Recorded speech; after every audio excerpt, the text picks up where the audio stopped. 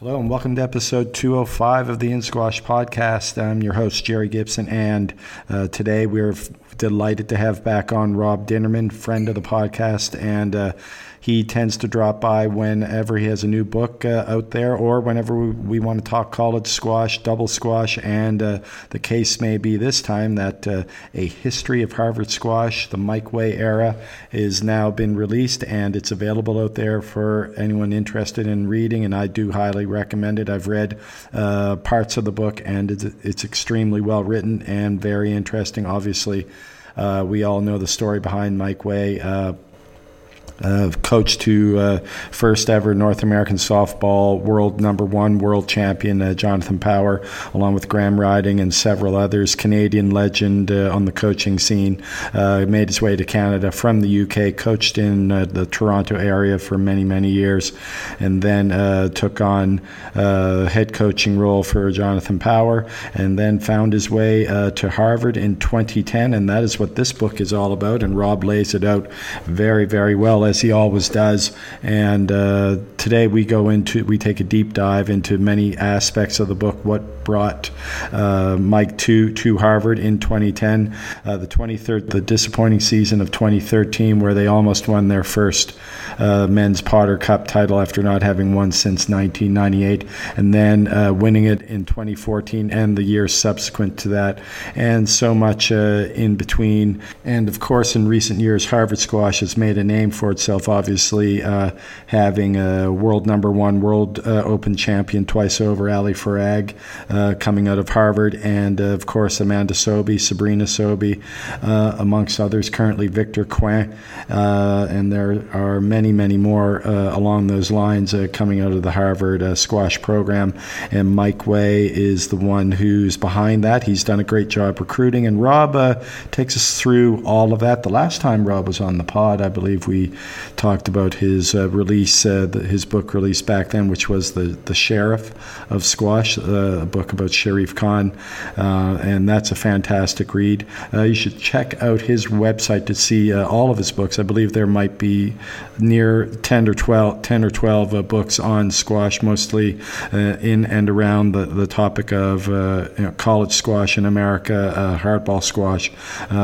Sharif Khan, obviously one of the greatest, if not the greatest hardball player of all time.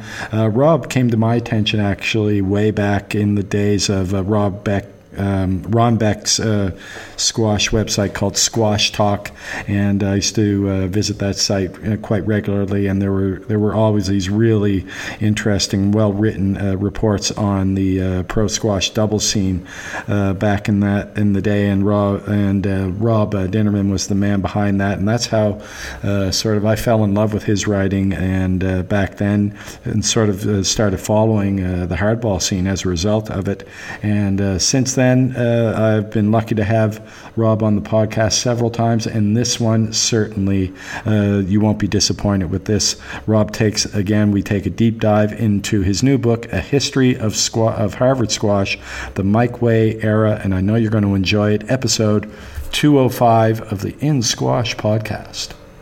Rob, it's great to have you back on the podcast. It seems like every time you have a new book coming out, we make an effort to have you on the podcast, and you have a new book out, A History of Harvard Squash, the Mike Way Era, which is, I'm sure everyone will enjoy this one. Most people these days know Mike Way for his Harvard years, probably the younger people out there, but and also, of course, his Jonathan Power years and whatnot. But anyways, just wondering, how's everything with you? How's everything going, and the launch of the book?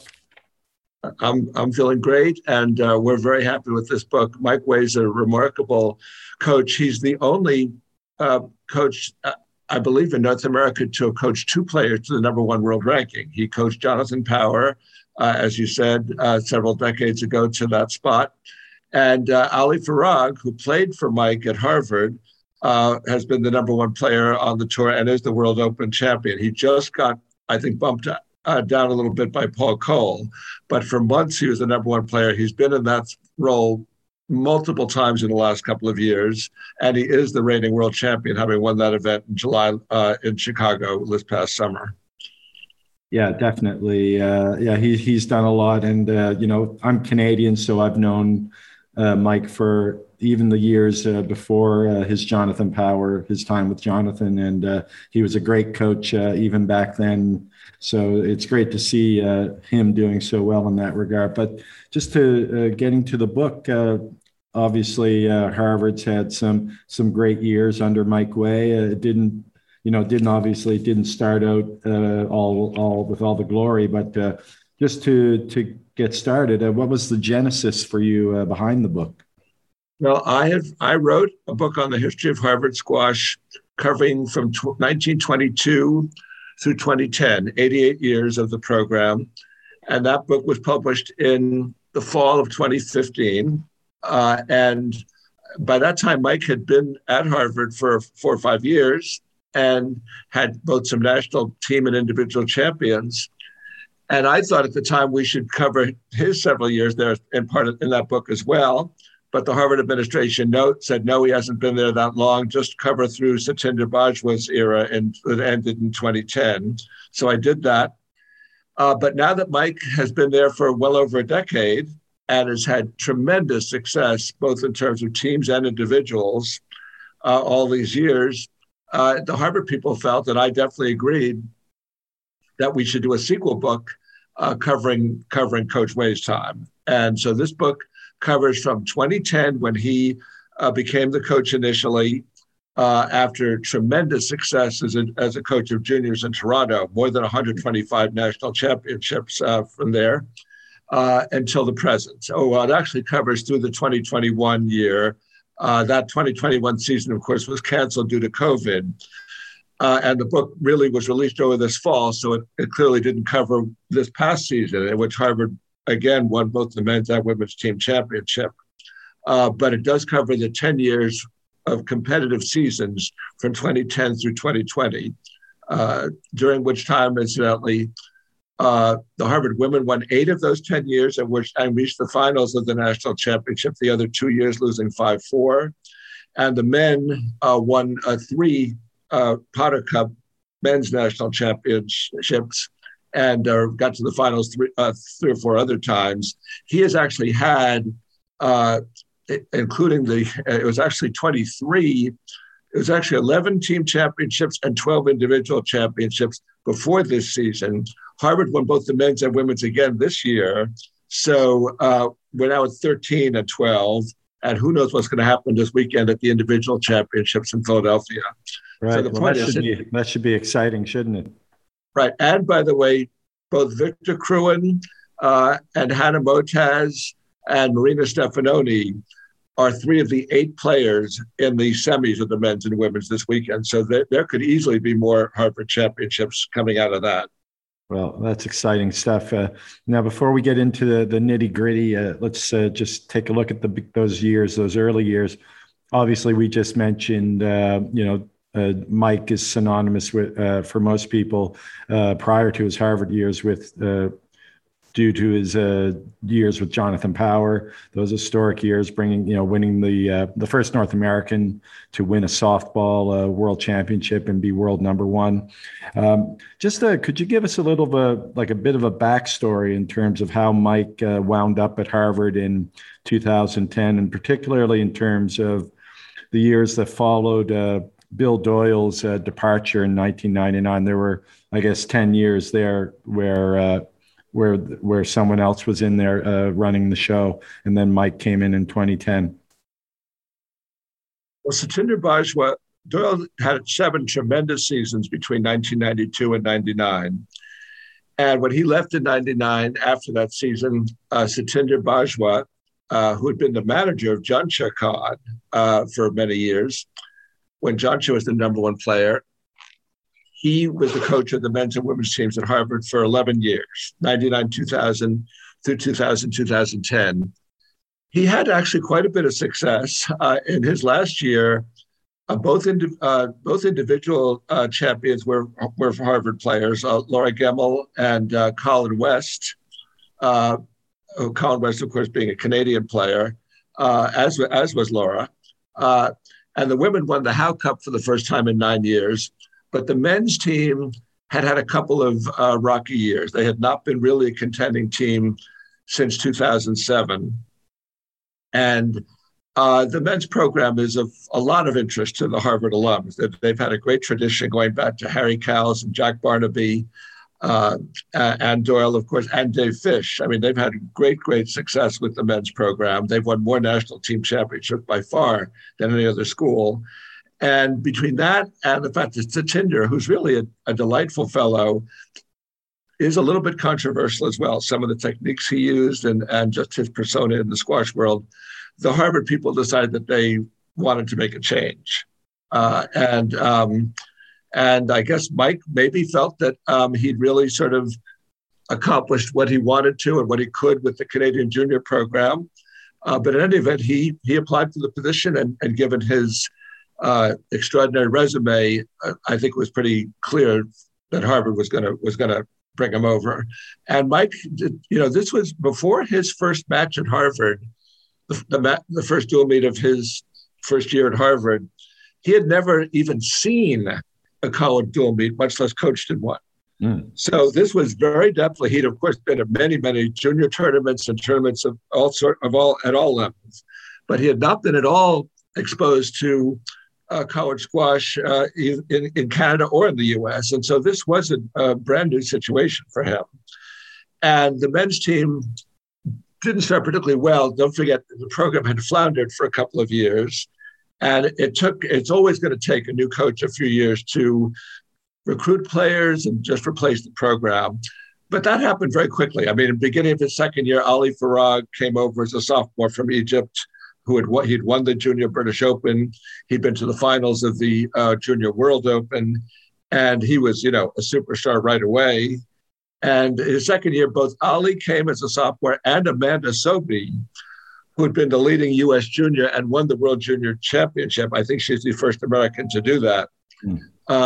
She arrived as a freshman. So very quickly, he had two players, a man player and a women player to lead the programs. And between that, he also had a number of junior players from Toronto, especially girl players, women players, who then came and played for him. Laura Gemmer was already there, whom Mike had coached in Canada.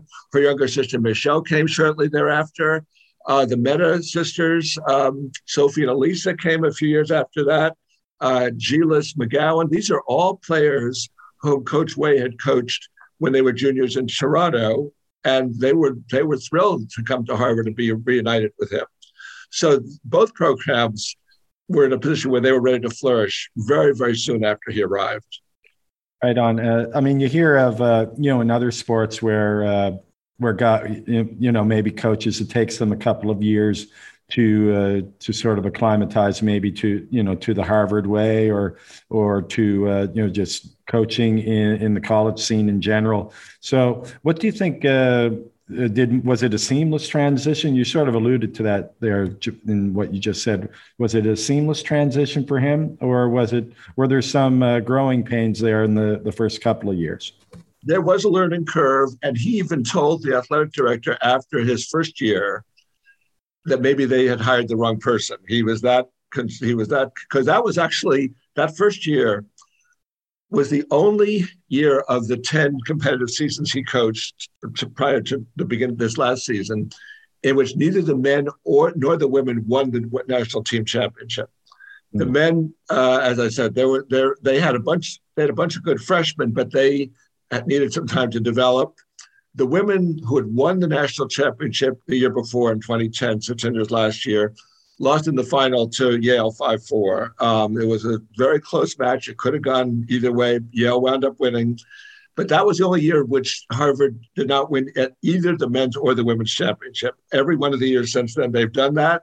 And each of the last three seasons, 2018-19, 2019-20, and this 21-22, they've won both.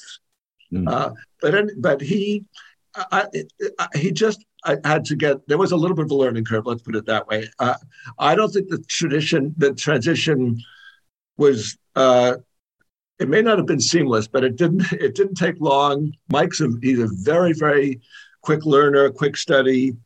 He sort of learned just the ebb and flow of the academic year in college. You know, when there are breaks, when the schedule heats up, et cetera. So if there was a learning curve, it was a quick one. Yeah, I guess with all the experience he's had, all that experience coaching juniors throughout the years, I mean, that might have helped him in a bit of a way in terms of, how to handle the players that he was coaching. But also, I guess maybe the learning curve, and I've spoken to Mike a couple of times on this podcast, and he talked about how important the recruitment process is, and I think that was something that I would imagine it may have taken him a little bit of time to adjust to. But with the name Mike Way, I'm assuming that there would be quite a few juniors who would want to play for Harvard. You know, you've got the academics, and then you've got one of the greatest coaches in the history of the game coaching there. Right. No, that was his name drew a lot of attention from the junior group, that's for sure. And as I said, very, very, Amanda came his second year. Ali came his second year. Ali actually was not planning on he was in college in Cairo his freshman year and was not really planning on going anywhere. And that spring, though, was the Egyptian Revolution.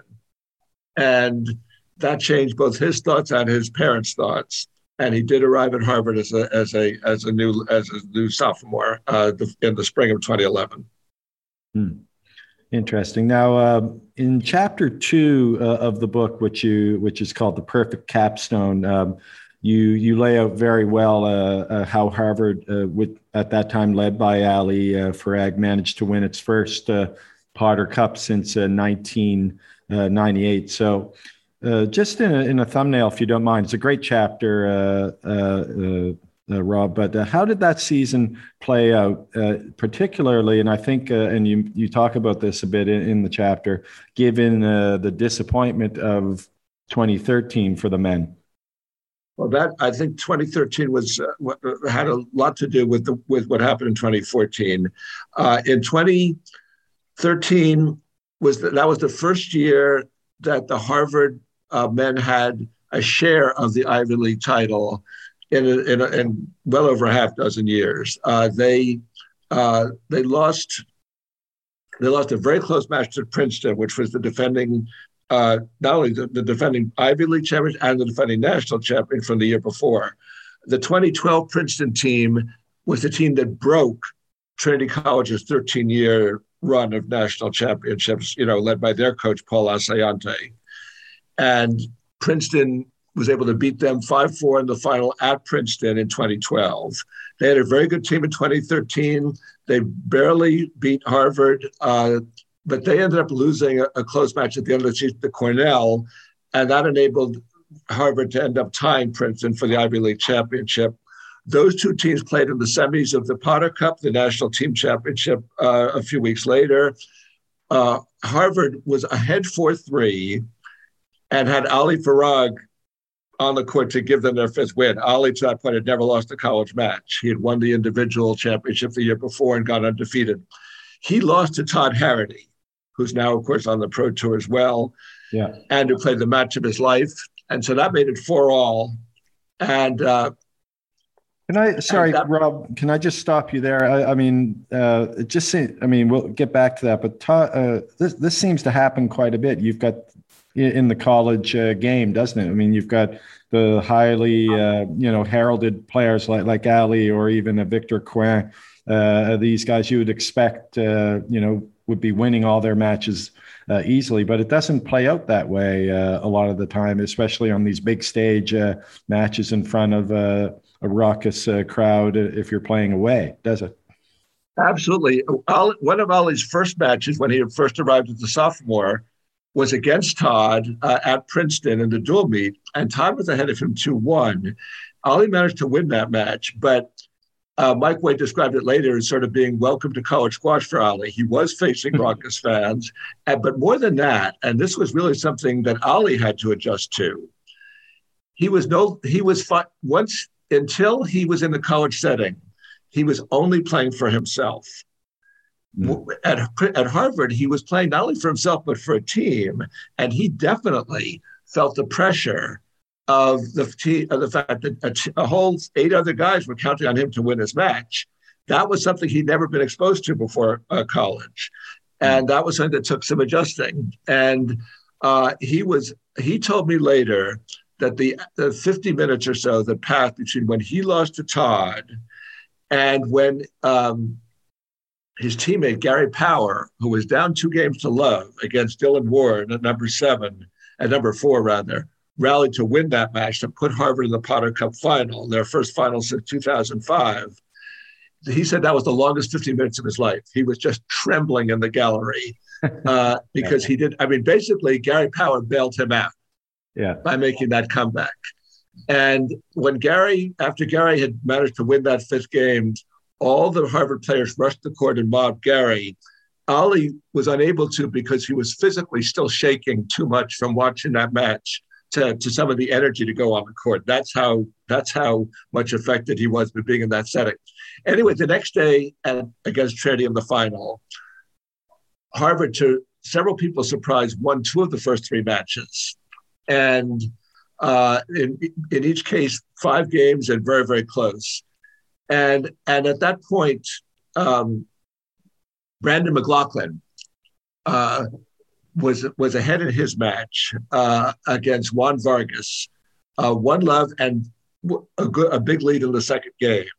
And if you think about the mathematics of that, if he wins that match, they've got a definite win at number 1 in Ali waiting in the wings. That gives them 4 points. It would have meant that they would have only needed 1 win in the last 4 or 5 matches to clinch that national championship. Gary McLaughlin was not able to hold his lead and wound up losing. And the Trinity player, that was kind of the match that turned the momentum of that whole dual meet. Juan Vargas's rally turned the whole momentum of that match, and Trinity wound up winning 6-3. In fact, there's a very interesting movie. A Trinity senior named Mark DiBenedetto, as a senior project, followed the Trinity team that whole season and produced about an hour-long documentary called All In, which is on YouTube and which is wonderfully done. And a lot of it focused on that final round dual meet, because this, of course, was Trinity getting the national championship back that they had surrendered to Princeton the year before. Anyway, Harvard, that was obviously an incredibly painful experience for Harvard to be in a position really to win that championship and have it all sort of slip away when a match or 2 suddenly turned late in the going. But losing that fostered a tremendous determination on the Harvard squad to win the championship the next year, when, by the way, 5 of their starting 9 were going to be seniors, including Power and including Ali Farag, who incidentally lost his individual semi to Amr Khalifa, who had been his rival all the way through their junior time in Egypt.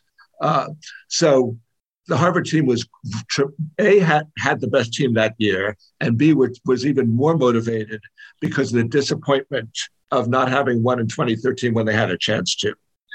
And that Harvard team just swept the board. I mean, they were wonderful all year, and nobody was able to beat them. And they actually beat Trinity 9-0 in the final of the Potter Cup in 2014. Right on. So I guess it begs the question then, just in terms of Mike Way, what was Mike's reaction to the disappointment of 2013 and his message to the team in the aftermath of that loss? His message to the team was, we're not quite there yet, but we're very close. We're going to take the next step next year, all of us, and I'm going to be on you the whole time and make sure that happens, and it did. That happened to be the one year, other than 2011, in which the Harvard women did not win the Howe Cup, the women's national championship. They lost 5-4 to Trinity in the final. That's a whole other story. Right. But and by the way, they have swept out. They've won out ever since. Their 7 consecutive national championships shatters the previous record, and they've won 98 consecutive dual meets. So they have not looked back since that disappointment in 2014. But in any event, Mike, it didn't even need Mike. The whole team knew that they were going to be the best team in 2014. Trinity lost a number of important seniors. Harvard got some very good freshmen. Harvard had the best team that year, and they were determined to prove it all season after the disappointment of 2013, and that's exactly what they did. And I just wanted to ask you, Rob, about Paul Assaiante, and you brought his name up, and obvious for good reason. He had won 14 of the previous 15 national titles, Potter Cups for the men. And sort of, what was it about Paul? I know your book's about Mike Way, but what was it about Paul and his ability and his teams over the years that were just so how was he able to dominate over that span of time? Well, the interesting thing is that Trinity kept winning. In some of those cases, they did not dominate, and I think that's a tribute to Paul's coaching. That just in that, like the 2013 Potter Cup, they could have lost that. And in 2009, it came down to the last match of the final round against Princeton. And Mauricio Sanchez was ahead 5-love in the fifth game, 9-point scoring against Basil Chaudhry in the match that was going to decide the national championship at Jadwin Gymnasium, Princeton's home court. Chaudhry wound up winning 9 straight points, and Trinity won that way. And there were years that Trinity won more handily, but they were at the brink a number of times. And Paul, first of all, is a very, very good recruiter.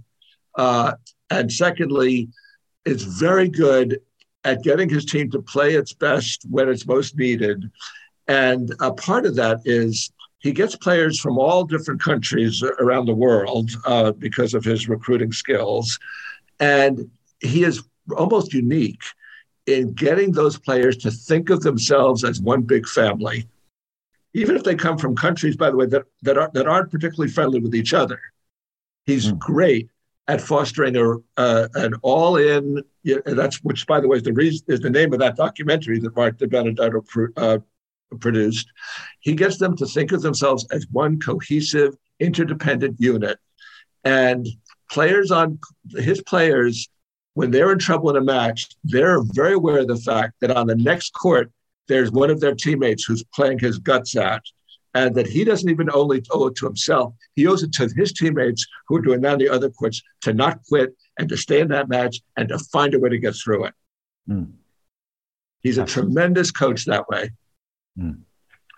Interesting. And I was just going to say, just getting back to Micah, he's one of the, I mean, I've had a few of the coaches, the college squash coaches and I've occasionally made the incorrect assumption that they coach both men's and women's. I think that's Mike's case where he does coach both. Absolutely, that's more the exception to the rule, isn't it? It's probably it used to be the case that, I mean, when I was in college and even for quite a while after that, there was a men's coach and there was a women's coach. It was not the case that people coached both teams. Jack Barnaby only coached the men during his 40 years at Harvard. Dave Fish only coached the men. The first time they had Harvard had someone who coached both the men and the women was Steve Pilch, who had been the women's coach for a few years. And I think they didn't really have a good successor to Dave Fish when he left squash coaching after the 88-89 season. And Pilch sort of filled that role for a few years before he left to become head of school, by the way, at a very good private school near Philadelphia, which is pretty unusual for a head coach of a squash team to then become the headmaster at a school. He said, by the way, that nothing could have prepared him for that later position more than coaching the Harvard men and women did the years that he did that, which is sort of interesting also. But anyway, Harvard ever since has had, Doyle coached both the men and women, Satinder coached both the men and women, and so does Mike Way. They have assistant coaches who also coach both teams. Dave Talbot was the men's coach and Mark Talbot was the women's coach for a while in the late 90s and early 2000s. When Mark left to go to Stanford, Dave became the coach of both teams, and his successor, Lin Leong, is the coach of both teams as well. So, but Princeton has had a separate men's coach and women's coach throughout their history, and that's true now also. So it does vary a bit. From Penn has a men's coach and a women's coach. So again, it varies. Right, right. And would you say that Mike's had? I mean, obviously Harvard, the men have had success, more success recently, but he's had a bit more success with the women since he began his tenure, hasn't he? Well, certainly, as I say, the women have won 9 national team championships, and his men's teams have won 4 now. So there is that obvious difference. He probably inherited a better women's program than the men's program he inherited. So that's part of it.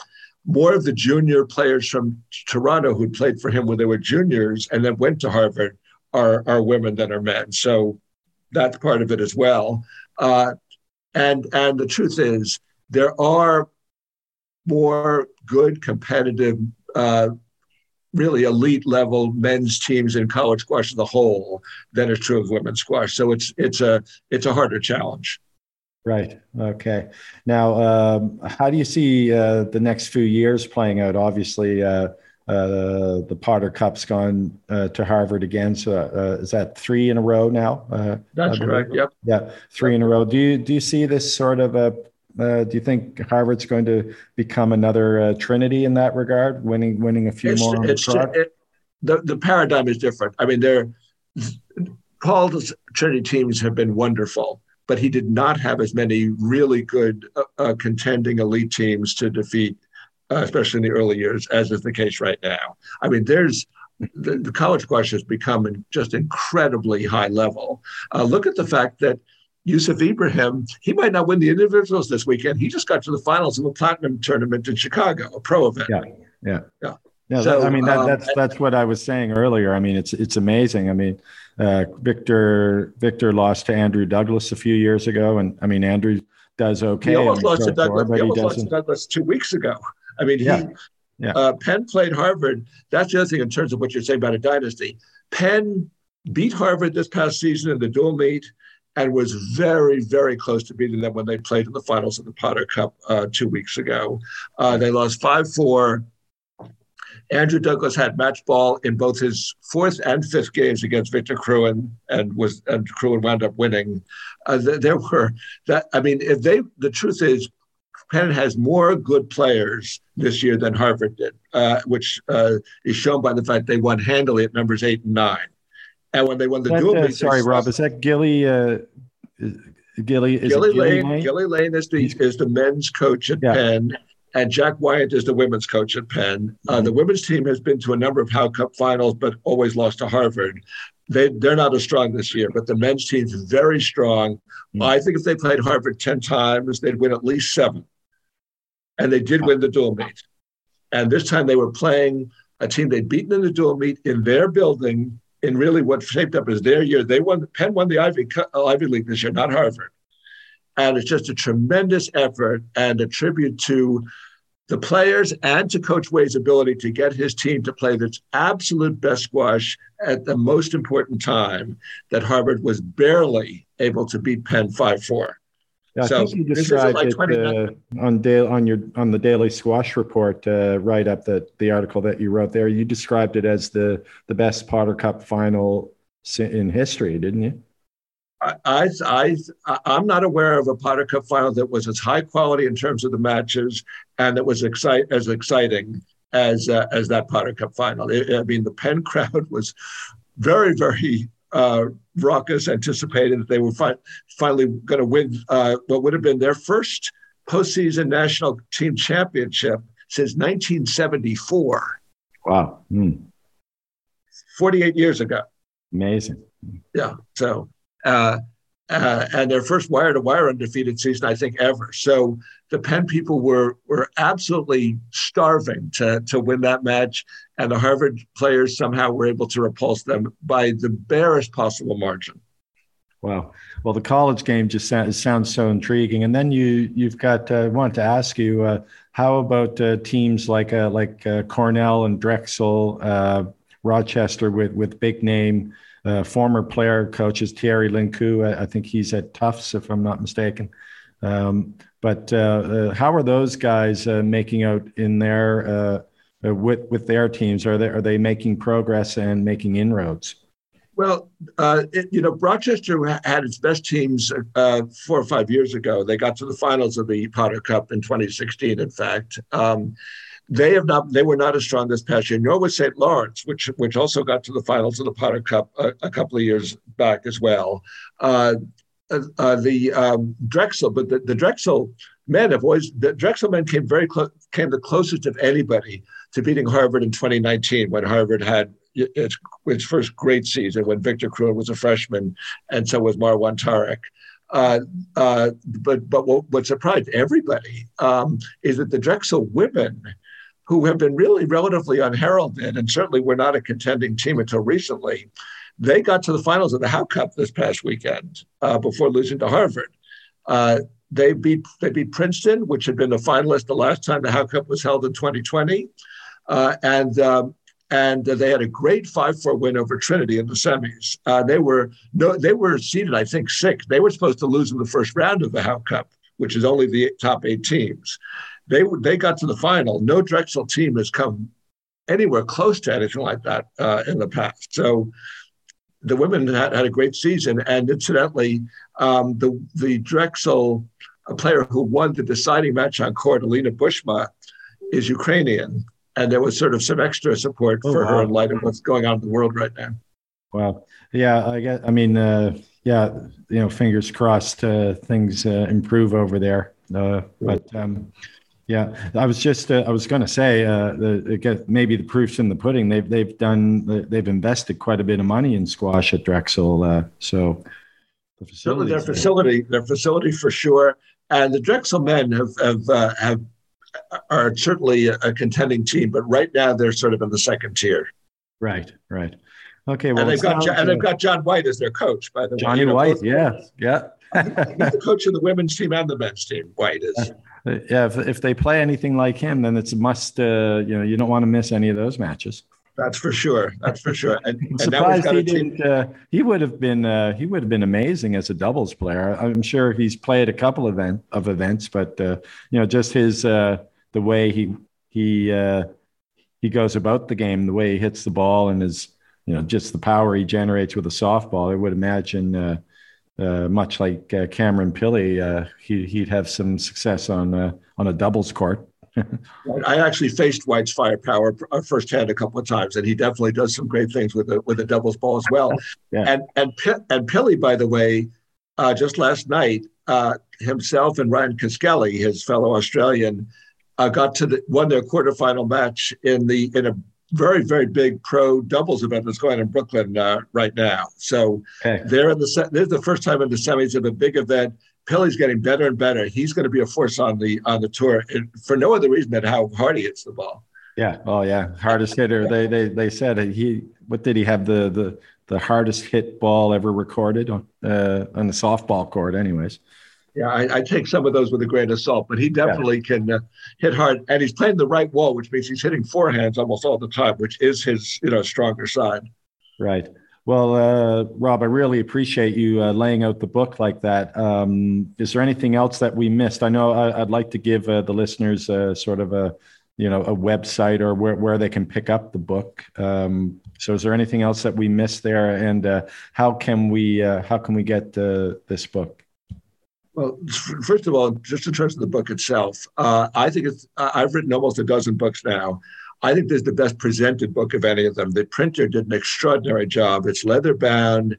There's embossed crossing rackets on the cover. It's actually already won an award from the Printing Industry of New England, PINE, for the presentation, the cover and the binding. It was one of 6 books that was cited by that association.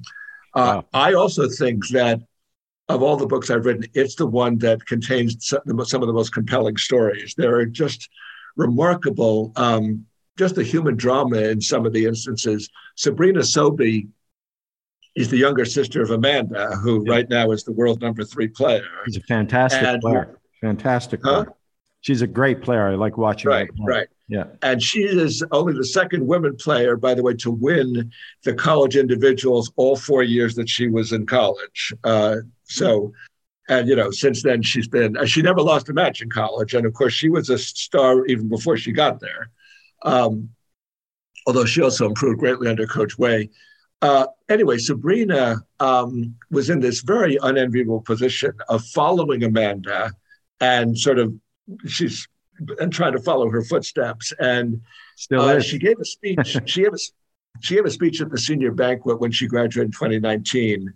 And by the way, the 2018-19 season is the only season ever in which a college team, Division I, has gone wire to wire without losing a single match. Not a single dual meet. They won every match 9-0, which is really pretty incredible. Yeah, that's incredible, yeah. Anyway, at her senior banquet, and normally the senior speeches are bantering and irreverent, et cetera, she really opened her heart and with her voice trembling, just shared what a challenge it's been for her playing under the circumstances that she has played under her whole career. There were some amazing situations that cropped up, including some really tricky, tragic ones. As one example, before the How Cup final in 2013, the grandfather of one of Harvard's players suffered a fatal heart attack in the men's room right before her match.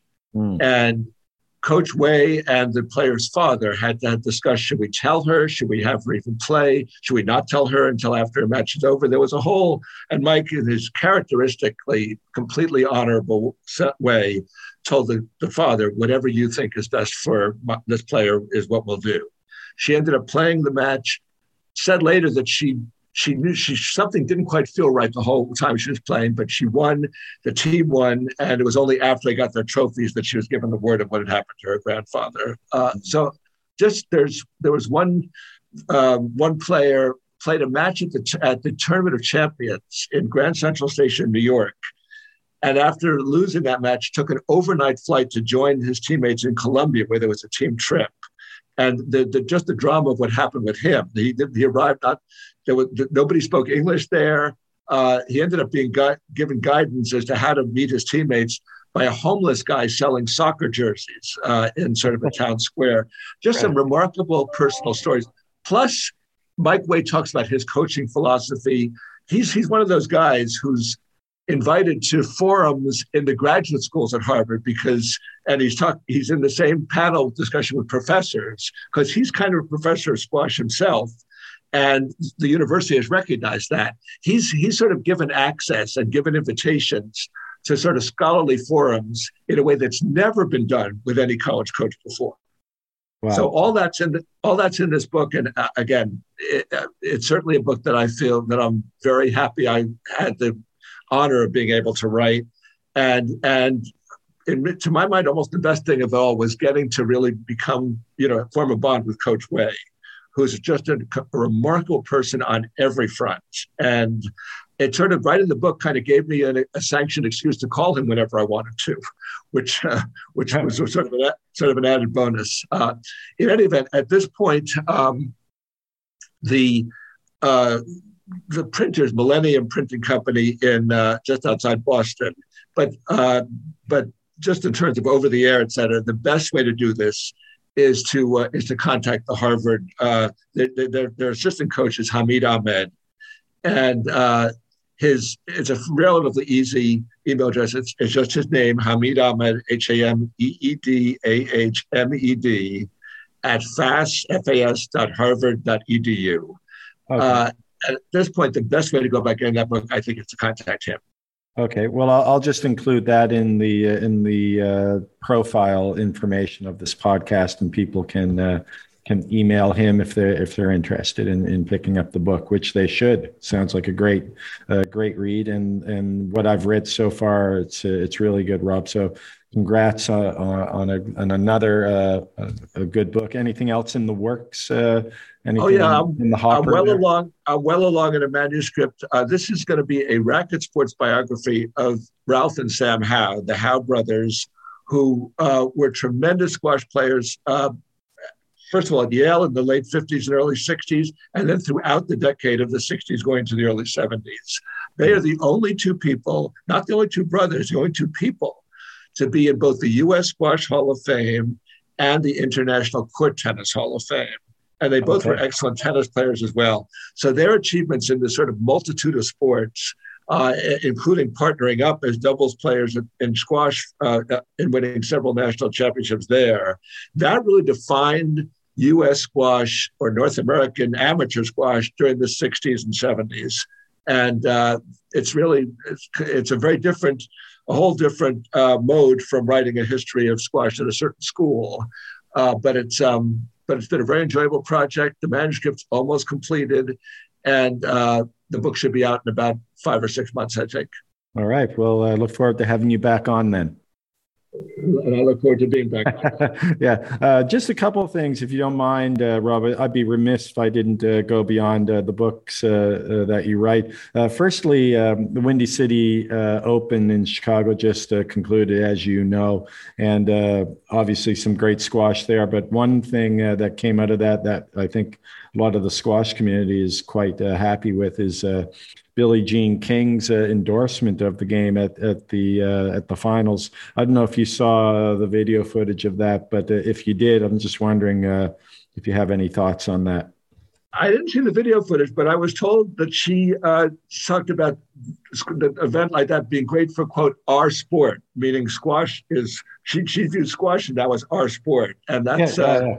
Well, she really she came off as being a squash fan first and foremost, and she knew quite a bit about a little bit. I wouldn't say quite a little bit about the history of the game, and seemed enamored with both the men's and the women's squash that she'd witnessed, and obviously she'd played a little bit of squash back in the day. Back when she was younger. Not only that, there was a club near Lincoln Center called the Lincoln Squash Club in the west side of Manhattan, which had a great run for a whole bunch of years. They had 8 courts, and there was a lot of action the whole time. Ned Edwards, who was a great squash player, was the manager and involved with that club in a major way. Anyway, I played there a lot during that time. And Billie Jean King used to use that club as the place where she did her bicycling on the stationary bicycle. And those bicycles looked out onto the courts, and she was always intently following what was going on the squash court. So and this was in the 80s. So she's been exposed to squash for 40 years, basically. Yeah. Well, she had lots of great things to say about the women that were playing. I think she just watched Nouran Gohar and Hania El Hamimi play. She's the athleticism and the racket skills, and she described the intensity of Gohar's game and just how the movement and everything. So she was really she was well versed in a lot of the game, it seemed. So a great and endorsement. Also clearly well attuned to everything. I mean, Gohar is the most visibly intense player of anybody on the women's tour, and maybe anybody on either tour. I mean, you can. It's in her face. It's in the severity with which she strokes the ball, even when she's hitting by herself. So no wonder Billie Jean King immediately, latched onto that and was aware of it. Yeah, she's one of my favorite players to watch. Athletic, she gets around the court well. She just hammers the ball. I remember I've told this story before, here in Dubai, they had the Super Series final a couple of years in a row. And the first time I got to see her play, this was right after she had won the World Open, and when she was quite young. And she'd been going through a really, really tough time, and she lost all her matches in this Super Series. But you could just tell, like, she was going to be, she'd return to number one or close to it again. Just the way that she hit the ball and the way she moved around the court was, it seemed a bit better than everybody else that was in the event. By the way, speaking of going through a tough time, when Ali Farag came to Chicago this past summer for the World Open, he'd been going through a tough time with this game. He lost in every match of his round robin series over somewhere in Asia, I believe, right before Chicago. And his wife was very, very pregnant, about to give birth, and his game was struggling. He sent out an SOS to Coach Wei, basically saying, "Come out here, I need you." And it's sort of the last story in the Harvard Wade book that I just wrote. In fact, this all happened after we'd finished. The manuscript had been closed up. It was such a dramatic situation that we had to add it as a postscript. Wei came out there, straightened out Ali's game, coached him Ali then won the championship, beating El Sharbaki in the final.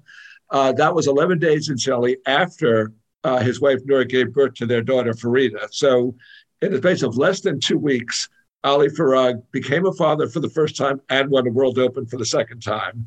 And this was an absolute case of Coach, not in terms of the World Open, this was a case of Coach Wei coming to the rescue. And in my view, it was a classic case of a superstar player and a superstar coach combining their talents to get a result that neither could have achieved without the other. Yeah, excellent story. Look forward to reading that in the book as well, Rob. Now, before you go, I haven't seen as much footage on the pro double scene. Maybe it's because I'm not looking in the right places, or maybe it's just not as it's keeping more of a lower profile. But you would know more than anyone else how things are going on the pro double scene. There's obviously a big event going on this weekend. Right, how are things going there? This big event this weekend is the first doubles event since November. There were 3 events in the fall, at which point, because of the Omicron situation, the tour, which, by the way, completely was canceled last season, 2021, the tour shut down. All the January events were either canceled or postponed, pushed forward. We should have a fairly active spring, I think, but there actually has been slightly over 3 months between or actually close to 4 months between the last event, which was in Sleepy Hollow in upstate near Westchester in mid-November, and this event in Brooklyn at Heights Casino in Brooklyn Heights in early March now. So you haven't been missing. It's not like there's been things happening that you haven't missed. It's just been an unfortunately imposed hiatus or gap in the tournaments. Again, if everything goes well, many of those events were pushed into the spring, and we should have an active March, April, and May.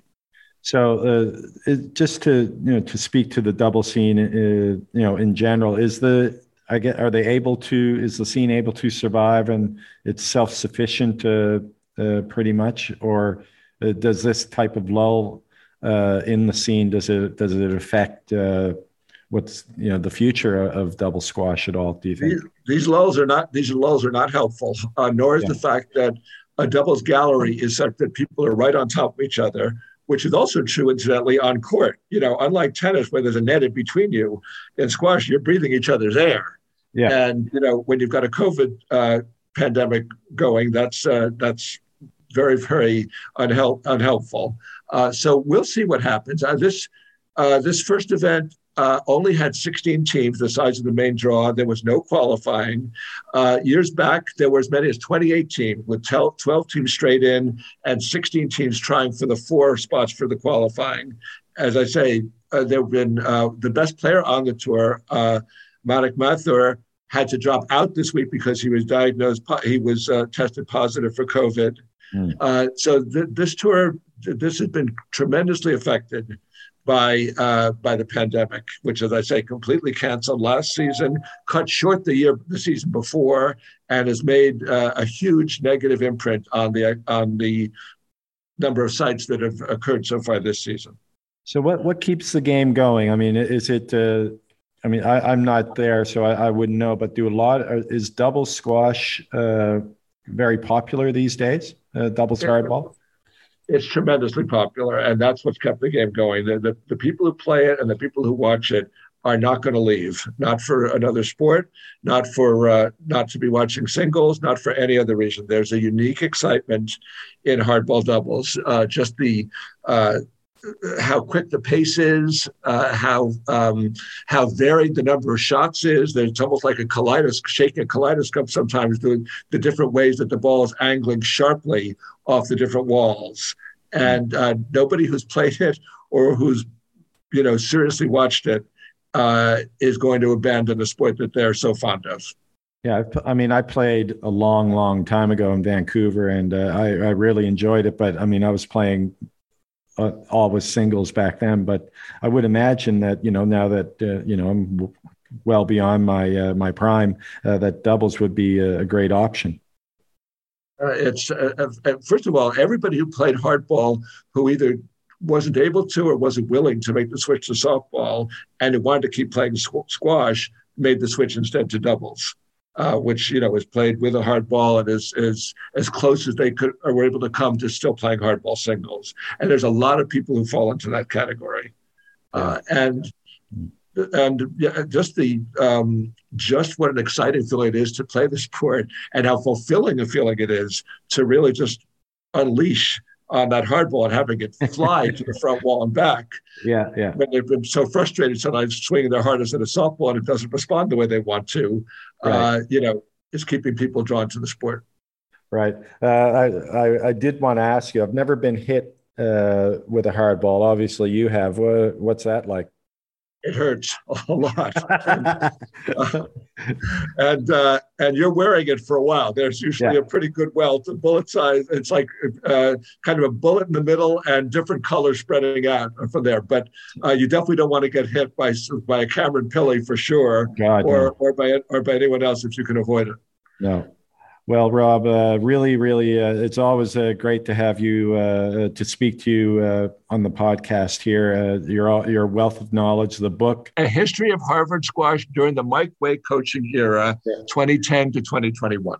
2010 to 2021. Everyone out there listening, go out there and pick up the book. Leave the email address of the contact person at Harvard, and I know one other you'll thing enjoy it. Sure, Rob. One other thing, too, and that's that there are passages from the book, if anyone wants to read them to just sort of get a sense of whether they want the book or not. There are passages.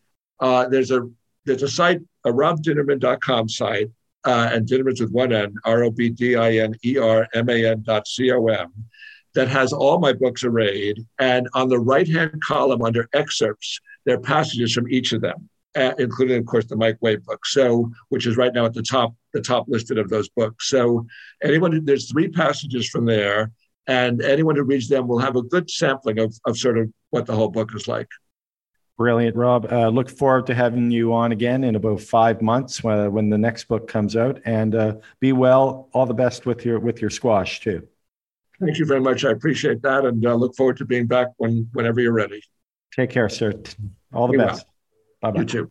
Bye-bye. Well, that was fantastic. And once again, many thanks to Rob Dinnerman. And if you're looking to pick up A History of Harvard Squash, the Mike Way Era, visit Rob Dinnerman's website, or also you can check out the email that you can send to pick up a copy via the Harvard contact. And Rob's going to send that to me, and I'll be sharing that with you. You'll see it in the profile for this episode. So again, thanks to Rob, and I really look forward to having him back on again, whether that's to talk about his new book or to talk about the double scene or the college squash scene as it comes to an end for this season. Maybe we can do a wrap up or a look at the upcoming season for next year. But again, Rob knows what he's talking about, and fantastic to have him on. Now, just to wrap things up, just want to talk a little bit about the Windy City Open and what a great event that was. We saw Norhan Gohar play. Norhan Gohar, just a type of squash, just incredible to watch her play. She's, as I've said a few times before, probably one of my favorite players to watch on the men's and women's side. Just moves around the court so athletically. Of course, the intensity through which she plays is unparalleled in the game, and she went out there and took care of business without dropping a game the entire event. It was a great match in the final against Hania El Hamami, but she was no match for Norhan. And on the men's side, Paul Cole, I think I tweeted that, when it seems as though when someone gets that number one spot in the ranking and then they play that next event, that's always a very difficult task because people are gunning for you and you've got a little bit more pressure on you. Well, couldn't have sent a more emphatic message by winning the Windy City Open, and in the fashion that he did, coming from 2-love down against a very, very talented, exciting player like Yusuf Ibrahim. And Yusuf himself played amazing throughout the whole week, beating the Shorbagy brothers, a tough ask for anyone at the top of the game, but he did it, and but couldn't overcome Superman there in the final. What a great match that was, coming back from 2-love down to win it, and to solidify himself as the player to beat right now. I mean, he's number one in the world. He wins the Windy City Open, the first event after taking over that number one spot. So there's no question about it. He's the man to beat, and he's got his hands full, because it's not just the regular guys that the Shorbagys and the Frags. There are several others there that are nipping at his heels, and we've got Mustafa Asal about to make his return to the tour. You've got Diego Elias, who had a short-lived appearance in this event, but I'm sure he's going to come back with a bit between his teeth. You've got Joel Macon, obviously, Faris Tasuki, hopefully he's healthy, and so many other young players coming up. So it's going to be interesting. It's going to be a challenge for Paul, but he's the man to beat right now, and he proved it this week. Congratulations to him, and also again to Nouran Gohar, who played unbelievable squash this week without dropping a game to win the women's side of the Windy City Open. And coming on the podcast, with any luck, will be the MC of the Windy City Open, William Cunningham. We're hoping to have him on this week, and he's going to give us hopefully some interesting anecdotes there from his experience this year and in past years at the Windy City Open. So I'm really looking forward to that, and we've got a few more hopefully in the hopper, some big names coming up from the squash scene, and also just some good stuff on hopefully we're going to have the string doctor back on. I have to get in touch with him. I haven't been talking to John Sharp in a while, and there'll be some insightful stuff there. We want to keep our racket strung right, and John, the last time he came on, gave us some great insight there, so we'll try to have him back on soon. I'll reach out to him and get that done as well. Anyways, I hope all of you are enjoying your squash, playing well, staying healthy, staying fit. And finally, I just want to express my thoughts and prayers to the Ukrainian people, the Ukrainian squash community. Just thoughts and prayers go out to you, and hopefully the debacle that's taking place over there soon comes to an end. I really hope that happens. Everyone, take care, and all the best to all of you. We'll be talking to you soon. We've got a couple of episodes coming up soon, hopefully sooner rather than later. It's been a few weeks since my last episode. Apologies for that, but we're going to try to keep them going at a more regular pace. But all the best, everybody. Take care, and thanks for listening. Goodbye now.